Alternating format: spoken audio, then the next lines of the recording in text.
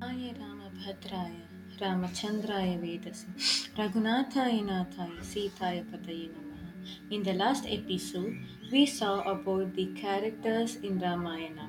In today's episode, we are going to start with the epic Ramayana. The first part is Balakanda.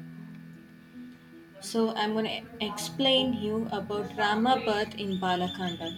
Dasharatha was the king of Ayodhya and had three wives.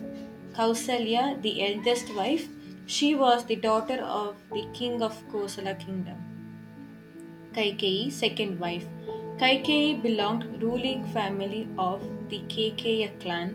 Sumitra, third wife, she came from the ancient kingdom of Kashi, but they had no children. The thought of his dynasty ending with him saddened King Dasharatha, and he was very eager to have a son who would take care of the throne of Ayodhya. King Dasharatha visited the royal family Guru Vasishta and narrated his problem.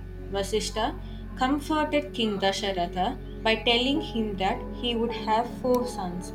With King Dasharatha's consent, Guru Vasishta summoned Rishi Shringi to perform the Putra Kamyaga, sacrificial fire for the birth of sons.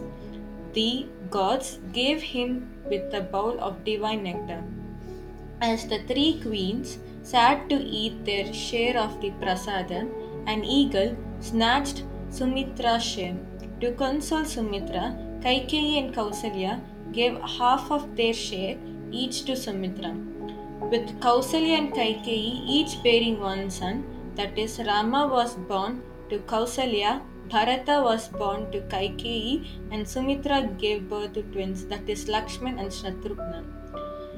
Ram, portrayed as the seventh avatar of God Vishnu, who has opted to be born into mortality in order to combat the demon Ravan, who was oppressing the gods and who could only be destroyed by a mortal, while Bharata and Shatrughna are his disc and conch shell.